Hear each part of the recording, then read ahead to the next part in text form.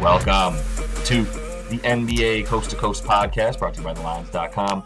Coming to you from the West Coast, Josh Lander, joined by my guy Nate Weitzer on the East Coast. And we're looking at a Friday night slate to close out the work week here, Nate, with 10 games to choose from. In this one, we're talking about the Sacramento Kings still getting a little bit of disrespect in Detroit. Not a big enough spread. We'll talk about that here in just a minute. Also have another game video and our player props up for you guys, so make sure to like and subscribe to that page. Continue to follow along with us each and every weekday this regular season. Also head to thelines.com. That's where you can get that great written content that we've got for you guys, and use our odds finder tool to go ahead and shop those NBA lines across the U.S. sportsbooks. Get the best juice back on all your bets. Nate, let's go ahead and get into this 10-game slate and then talk Kangs and Pistons. Yep. Yeah, I actually really like this slate. I think there's a lot great to choose from, and this is a good one that you picked out here. We got Hawks -1 at the Hornets. LaMelo Ball's back. That totals up at 232. We got the Kings -5 at Detroit. Josh mentioned a little disrespect, an extremely high total here, though, at 239. Warriors are +8 at the Sixers. They will be without Steph Curry for some time here. Pacers +8 at the Cavs. Magic +13 in Boston. Not often you're on a 4-game win streak and you're that big of dogs. There's an outside chance Rob Williams debuts for the Celtics. The other game we break down here is a pick'em, Brooklyn at Toronto. Totals at 226. The Knicks, looking to beat the Bulls again, are +3 in Chicago. The Wolves +1 at the Thunder. Blazers +3.5 at Dallas. And then the Nuggets -1 at the Lake Show. Interesting game there as well. But we are talking the Detroit Pistons, who it just seems like nobody takes seriously. And that, I feel like I can chalk up half of their wins to just people being like, oh, Detroit's on the schedule. Let's rest someone, or just not play big minutes, or just, do whatever the hell we want. Because this is barely an NBA team with Cade Cunningham shut down for the season. I mean, there's some bright spots in terms of, what you see from Jaden Ivey, for sure. Bojan, like we talk about, trying to play his way off of this team.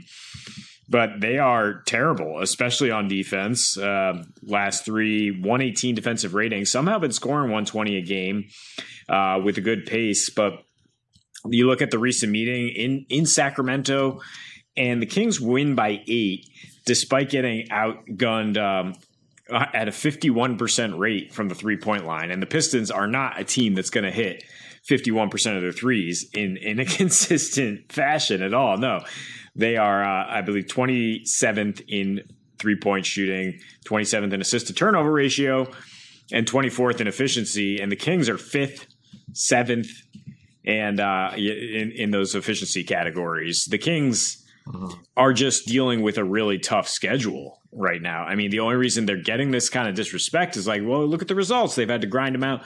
They're still on this road trip. It seemed like they just finished an East Coast road trip like a week ago, and now they're back on the East Coast for 6 more games.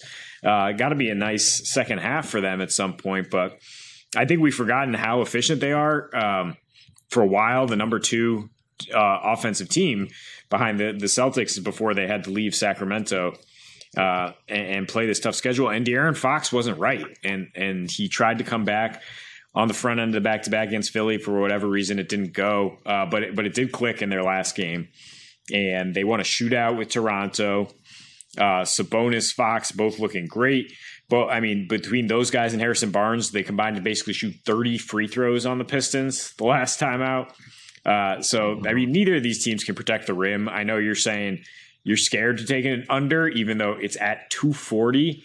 I wouldn't be that scared based on how high that is. I mean, Sacramento, much less likely to get into that kind of astronomical shootout on the road. But I think they are very likely to win this game. So maybe if you are scared at 238, 239, you tease it up and get rid of that spread, get Sac -1. Yeah, I mean, I'm not scared of the spread. I think it's disrespectful. I think one team is, very rightly so, a bottom 5 team in the NBA. And I think one team is, potentially a top 10 team in the NBA right now, in the Kangs. I think there's a lot of motivation for them. D Fox coming back in that Raptors game and them winning was huge. I know that everybody in that's lighting the beam for the Kings wanted them to go 3-3 on this road trip. They're 2-3 right now, playing some really tough comp: Bucks, Cavs, Knicks, Sixers, Raptors, all in a row, winning just two of those five there. Which I think they would be okay with. I think they would have rather have beaten the Knicks, and they got pounced by them, but the Knicks look really good, longest winning streak in the NBA right now. They've got a point guard. That's for a different video. But 5 in a row against some tough Eastern Conference teams, and they're finishing it off with the Pistons. Like, you've got to pull it out. You've got to win this game, and D Fox being back, he's going to play in that game. I think Kevin Huerter might come back in that one as well, which really is huge for them in the 3-point category. And if he's back, it does once again scare me even to take an under in 240. I was trying to pick an under in that Pacers Kings game, and it started out with a first quarter that they scored like 52 points, and I was like, yeehaw. And then the rest of the game, I think the total ended with like a 270 something total. So like it could just go off at any moment. The thing that I'm not even really worried about that right now. I'm more worried just like talking about how the Kings are disrespected, right? Like 9-1 straight up when they're listed as a favorite this season, and then 7-3 against the spread, because that spread's never big enough, because they're still not seen as a league contender right now, which is disrespectful. They're winning those games where they are favored by 12.5 points on average, and covering the spread by 8 points a game on average in these games as well. And I think this is ripe for another double-digit victory for them. They do go under on the road. 5-10 to the under on the road, where the games average 227, and that's because they're just not the same offense on the road as they are at home, where they score 123 versus the 113 on the road.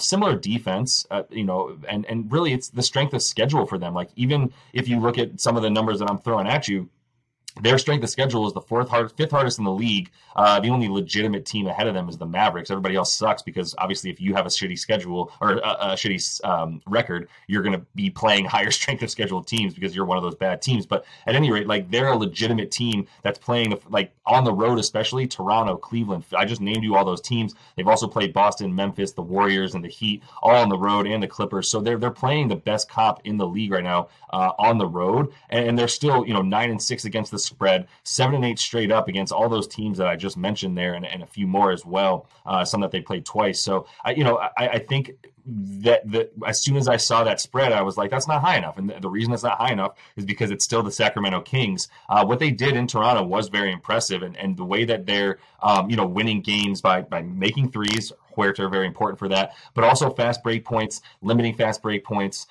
getting some second chance points, in the paint with DeMontis and those offensive rebounds, and just getting it and going. But when they're on the road, they're playing that defense to limit fast break points, to limit opponents' second chance points, get a defensive rebound and go. But really, more importantly, they need to get turnovers as well, scoring a ton of turnovers, points off of those turnovers. That also scares me for the under, because Detroit is a young team that continues to turn the ball over, letting their opponents get points off of turnovers. It's like they're 10th worst at that, essentially, or 8th worst rather, in terms of allowing that to happen. They've been playing awful at home, have the Pistons 1-4 straight up and against the spread in their last 5, not failing to cover by 6 points. 122 defensive rating, definitely worst, allowing 122 points a game, playing at a pretty slow pace as well. They're unable to stop anybody, only scoring 112 points. So 5.5 points, give me that. I'm happy with all that. I'm not necessarily feeling an under. I just want to be bold and take one, because 240 points is an absurd amount. It's just, I don't have the balls for that right now, but that would be my preferred bet on the total. Yeah, it's not that scary. I mean, you have in here that they're 9-3 to the over at home, the Pistons, but those games are averaging just 230. So, I mean, 239 isn't. I think it's being juked a little bit, because what we just saw between the Kings and the Raptors, which is kind of an anomaly, we'll address in that Nets Raptors video as well. But otherwise, the Kings have not been playing those kind of games away from Sleep Train Arena, I think it's called. Yeah, I mean, usually it's like a 109, 103 type game we've seen a bunch on the East Coast road trip. I mean, the Pistons aren't going to be able to stop them. That's what we feel more confident about. That's why we say take the Kings. It's just like the numbers between the lines for the Pistons. It's like they're 1-6 straight up after a win, losing by 8 points per game. That to me says, like, again, people literally shade them out of the calendar instead of circling them. And they're like, oh, we don't have a game that day. And then they're like, oh, the Pistons actually won. And then they come back and they're like, we can do some very basic things to beat this team. And I think Sacramento will be on point in that regard. I think this is the end of their road trip. And they don't really have the luxury after all the gauntlet they faced to just say like, oh, we'll just wax over this one. 100%. Yeah. 3 days off before they have to play the Hornets. Not a team that scares anybody. So I don't, it's not really an overlook it game. It's we need this game. We're 15-12 and we've had to dig ourselves out of a really crappy start. So we don't really have the opportunity and the luxury afforded to us to not bring it against the Pistons on the road. Everything that they do, the Pistons do, everything that they do well on defense, Detroit, is sort of defending what Sacramento wants to do well, not scaring me for Sacramento winning, just saying, if you do want the under there at 240, go ahead and hit it. It might get up to like 242, and you might feel like you could wait a little bit as we're recording this pretty late Thursday night with it still sitting at about 239.5, 240, depending on where you find it. Yeah, I'm not seeing much early movement on this for the Nets, and it's surprising. I think we kind of forgot what the Nets could be if they, put all the bullshit aside kind of and just started playing basketball. Because if you look at this roster and the talent level, like if these weren't like human beings with distractions and mental issues, we could just, if you were playing a video game, you'd be like, you could crush all the way to a championship. And they still do have like the fourth or fifth shortest odds to win the title because of the talent level on this team. And they've been much better coached since Jacques Vaughn took over. I'm a huge Steve Nash guy, but not as good a coach. I think we can say not as experienced. And the Nets defense has been far from a laughingstock since he took over. They've won 8 of their last 9 overall, with the only loss coming against the Boston Celtics, a well-rested Boston Celtics team at that point. And the offense has really taken off lately. Kyrie, speaking of distractions, is finally, I think, playing the kind of elite Kyrie ball we've come to expect when he is rolling. And he's got 29 or 30 points per game, along with good peripheral stats, 125 offensive rating in his last 3. The Nets have are scoring 122 in their last 4, sending 3 of those 4 over. And the over is not a bad play here, but I think the fact that I'm going to harp on how the Raptors defense is more of an issue. Then that's why we like the Nets here. And the thing I circle back to is like, okay, cool. The Nets won 3 straight against the Raptors. Bet Kevin Durant played really well in those. Oh my God. No. 18 points per game, very low usage rate, like the closest you can come to shutting down KD. And sure enough, OG Anunoby was glued to him in all of those games. I mean, speaking of short odds, I think he has the third shortest odds to win Defensive Player of the Year. When you take a guy like that out of the lineup, it's not shocking that 124 defensive rating in 2 games for the Raptors. And those came against the Kings and the Magic. We're not exactly a juggernaut here. But yeah, I mean, and on the season, they do allow the highest percentage inside the arc. So it is an area where Durant should operate really well. He did have 45 points against the Raptors, 4 games ago. And Kyrie's also killed the Raptors. So the reason they won those 3 games is defense. And then Kyrie, again, doing his thing with about 30 points on a 128 offensive rating. So, yeah, I mean, I didn't even get to have time to really go into the role players for the Nets and how well they're all playing now with Utah Watanabe back in the lineup, and Ben Simmons playing a role. I mean, becoming just a role player. Joe Harris getting healthier. Probably won't have Seth Curry for this one. I don't think it really matters because, I mean, you want size against Toronto. And they limit everything you need to. Number 1 in 2-point percentage allowed on the road. Number 4 paint points overall. 7 in fast break points allowed. That's what you need to stop with Toronto. The thing the Nets struggle with is 3-pointers, and Toronto can't hit threes. Especially now with OG Anunoby out. OG everywhere, man. You were excited to talk about that one. I'm with you. The only thing I vehemently disagree with is that you said the Orlando Magic were not exactly world beaters, and those are my Orlando Magic that you're talking about, who are the second longest win streak in the NBA at 4 in a row. And so they're just plus 13 off that. No, they're plus 13. We're not talking about that one. I don't trust anybody to cover against the Celtics at home. I don't care what the spread is. So no, but in this one, yeah, they're they're the best team in the league in the last 9 games. Let's use everything we're saying here to let's caution ourselves with everything we're saying here. They played the Wizards, the Pacers, fine. The Hawks, awful right now. Hornets, lost to the Seas. Raptors didn't have Pascal. Wizards, Magic, who we didn't call world beaters, beat them by 7, didn't cover, and the Blazers without Dame. So, like, that is a brutally easy strength of schedule right there, right? And that's fine because the Raptors are in this wheelhouse of teams that we're talking about that they beat in this 9-game, surge, if you will, just failing to beat the Celtics. A 9-point game. They were in that game for a lot of it. But what you like to see, from the Nets right now. And I will say, I like what the Nets are doing. I was just asking some people, like, where's Jacques Vaughn lovers should be like talking about how, like, they said someone like Jacques Vaughn should have been the head coach from the jump. I will say he hasn't dealt with the nonsense either, right? Kyrie's been quiet. He got punished in a way that was probably a little bit harsh. We're not even getting into that. The point is once Kyrie came back, he's been chill. So as long as he's playing ball, like that's the way the Nets have been winning in this 9-game streak is really indicative and emblematic of the way that Kyrie plays basketball. A really high effective field goal percentage, a really good, a lot of assists and really good, points in the paint, as well as being able to obviously shoot from 3. And then the mid-range he's also doing, but Kevin Durant's already been doing that at such a high degree. They were already at the top of the league in mid-range. So, but opponent effective field goal percentage as well in that time frame. And really in general, they brought it all the way up to like 6th best in the league. If you're really, it's a make or miss league, Nate. If you're making buckets and you're not letting anybody else score, you're probably going to be just fine, right? Toronto, they score the ways that they've been scoring. They don't have a center, so it's all fast break, points off turnovers. There is the second chance points because everybody on their team is 6'9" or 10 with like really long arms, so all of them are crashing the offensive boards. And all these things are the ways you want to win, but it's all based on pace. And Brooklyn is happy to slow things down, hit their mid-range shots, and just play a lot better defense. Yeah, you talk about them not needing Seth Curry, and at very least it's because even in the games that he's been back during this streak for them, he's only had the 9 points.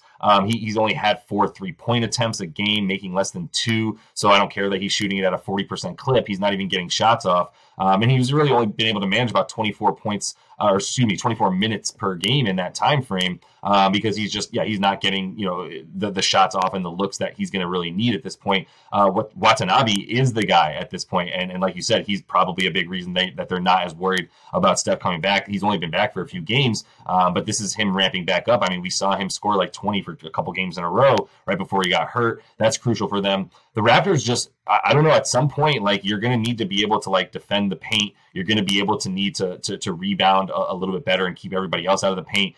Maybe you don't need it in this game, but it's still just not a matchup for them that you're feeling as good about. You've also seen guys like Scotty Barnes a couple of days ago also had a few issues with the way that he's being used.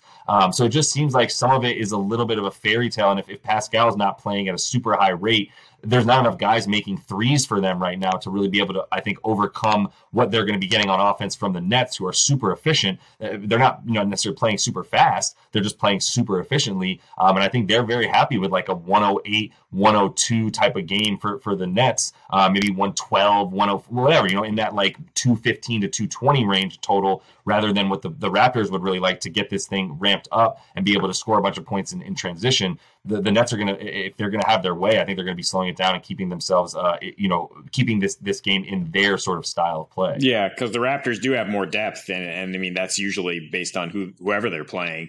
But then the Nets, who are top heavy. But yeah, at some point they have to be able to score in the half court. Is like what we've talked about for weeks with the Raptors. Is like the only way they're winning is by being more efficient than the other team, by grabbing a few extra opportunities and using those possessions. And when you're having a team like the Nets with 2 extremely efficient superstars, I don't think that possession game is really going to work for you. It's why it hasn't in the last 3, again, despite Kevin Durant not doing what he does, which is, not having any problem with big rangy teams. If you think, oh, well, the Raptors, with Boucher and Siakam, all of arms flying all over him. Well, against Orlando, which starts like 4 centers 45 points on 19 for 24 field goal shooting for Durant to carry the way there. So, I expect him to have a pretty good game, but I think the prop that's more exploitable is Kyrie only down at 24 points when he's getting 30 in his last three, and when the Raptors have had no answers for him. And so, I think both those guys will certainly come to play here. And I'm just fading the Raps at this point, even though they have a pretty good record at home. They're 3-8 straight up when they're underdogs. Like this team is what we thought they were, and they're 1-5 against this tough Atlantic division. So, yeah, I'm on the Nets certainly at -1. Absolutely, yeah. It's time to continue to get on the wave for them and see. Yeah, this is another good test to see if this streak is for real. I think the defense that they've shown, and again, some of these teams are playing really fast and with some pretty good offense, still limiting them, getting a bunch of unders as well in those wins. So feel pretty good about the way that they're playing and their ability to, like we said, stave off what the Raptors want to do the most. So you're listening to the Lines.com podcast network. Looking for the latest player props and the best betting odds from the top U.S. sportsbooks all in one place? Then join us right here every day this season for free picks and best bets from the sports betting experts you can trust. Check out the Lines.com NFL Megapod as Matt Brown, Steven Andress, and Adam Candy break down every game for this weekend's football slate. Join the Coast to Coast podcast crew Mondays through Fridays as Nate Weitzer and Josh Lander bring you the best player props and game lines for Major League Baseball, the NBA, and the NFL. And tune in to Beat the Closing Line twice a week as Nicole Russo, Mo Nawara, and Eli Hershkovich dive into NFL opening lines, plus special guests from the sports betting world. So subscribe, rate, and review to the Lines Podcast Network, the source you can trust to make you a better sports bettor. Nate, let's go ahead and jump into your first NBA player prop for tonight. Yeah, I mentioned in the game video that I like the Nets at basically no spread in Toronto with OG Anunoby out, which does mean Kevin Durant will have an easier time. But I'm going with Kyrie Irving just because his prop scoring all the way down at 23.5, while Durant's expected to get about 30 a game. And Kyrie has also been getting 30 a game in his last three with a 125 offensive rating. He's been much better on the road this season with a 121 offensive rating. Not that he's been bad at home. He's averaging 24.5 at home, which is still more than this prop. 26.7 though on the road, and his last three versus Toronto, getting 29 points per game on a 29% usage. Very nice shooting splits. He's a plus 45. He's a big reason they've won their last three against the Raptors. Just pretty simple to take the points. He is filling it up with peripheral stats as well. Recently, 13 rebounds, assists per game. So you can tack that on if you want slightly better odds for 10 more peripheral stats.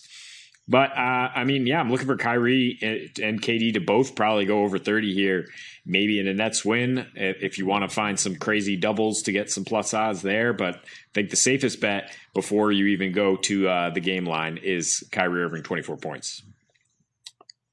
Yeah, Kyrie's doing his thing. Like you said, we talked about it plenty in that game video as well, and why they're playing well in their last 9 games or so is because Kyrie's back and just hooping.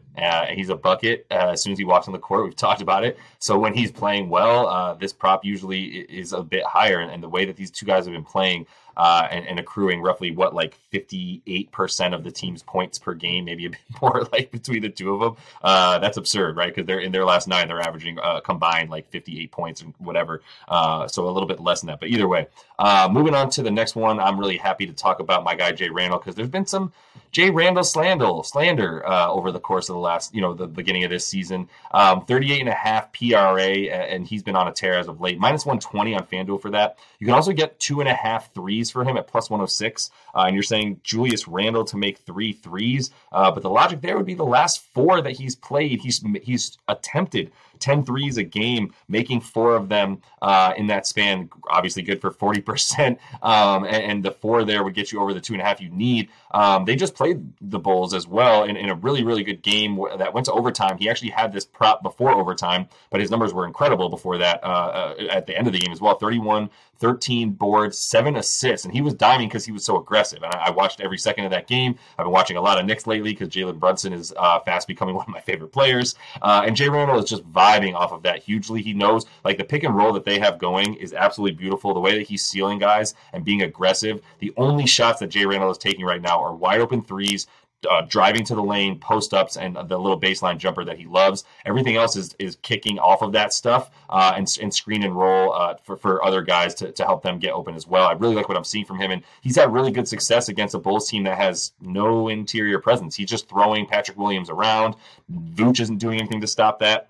In his last 4 versus this team, he's averaging 25 a game with 12 boards and 5 assists. That also includes a game where he went 1 for 9 with 5 points, 1 for 9 from the field with 5 points in that game, just a complete dud for him, and still averaging the 25 and 12 a game in his last 4 in that time. The other 3 just surging, right? So, I just love what I'm seeing from him right now on the team that has the biggest win streak in the NBA. Threw that in at the end, yeah.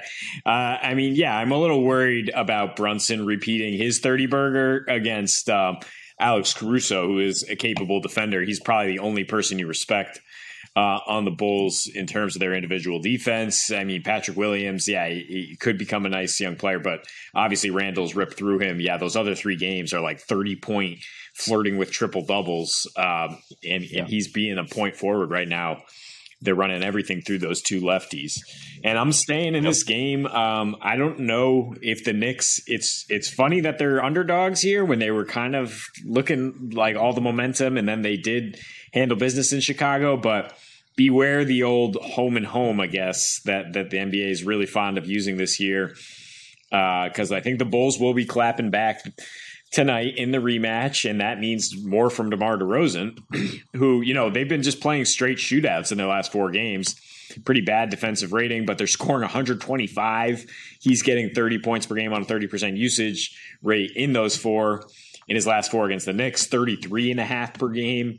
And he's just a +1, though, despite the efficiency. So that means these games have been close. That's why Julius Randle also coming along for the ride. And DeRozan tied with Damian Lillard for most clutch points per game in the league, behind, of course, the immortal Delano Banton, who played 11 minutes for Toronto this year and scored 11 points or something.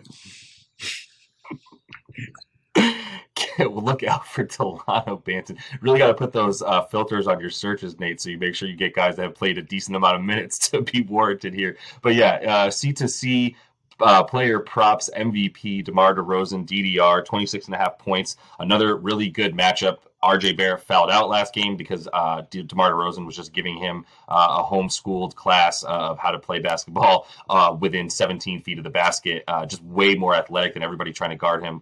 Very, very aggressive. A lot of points in the paint on top of that mid-range for him. This is another game that if there's going to be anything close to the points that were last time, they're playing at pace, both these teams, then you got to like DeMar to be able to get his on a team that's scoring a lot right now, especially against these Knicks. So let's finish things off with a terrifying prop. That if you have the balls to take it, come for the ride. Anthony Davis under. And I'm including points in that. It's just a bad matchup. It's the Nuggies, and this is an opportunity where he's got a very high prop, both points and the points, rebounds, and assists. So the points are at 28.5. The points, rebounds, and assists is at 41.5. Not getting too many dimes, as he should not be. Every time he gets the ball, he should be looking to score for this team to be successful. But that's why I'm happy to throw the assists in there to get the under and add a few more to it. His last 7 regular season games versus Denver, and specifically Joker, 21.9 points per. And I say Joker, but Aaron Gordon's be guarding him. But the threat of Jokic, whose defensive rating has dropped ever since for the last 3 years, every year, is also a huge part of this. 22 points a game, 21.9 in the last 7 that he's played them. 9 boards. That's all in 32 minutes a game with a 28.5% usage. So that's what he's getting right now. For the Lakers over the course of the last 10 games, where he just has some terrifying totals in there that make you wonder if. But you've got to see who he's playing against. The only one that's super legit is against Joel Embiid,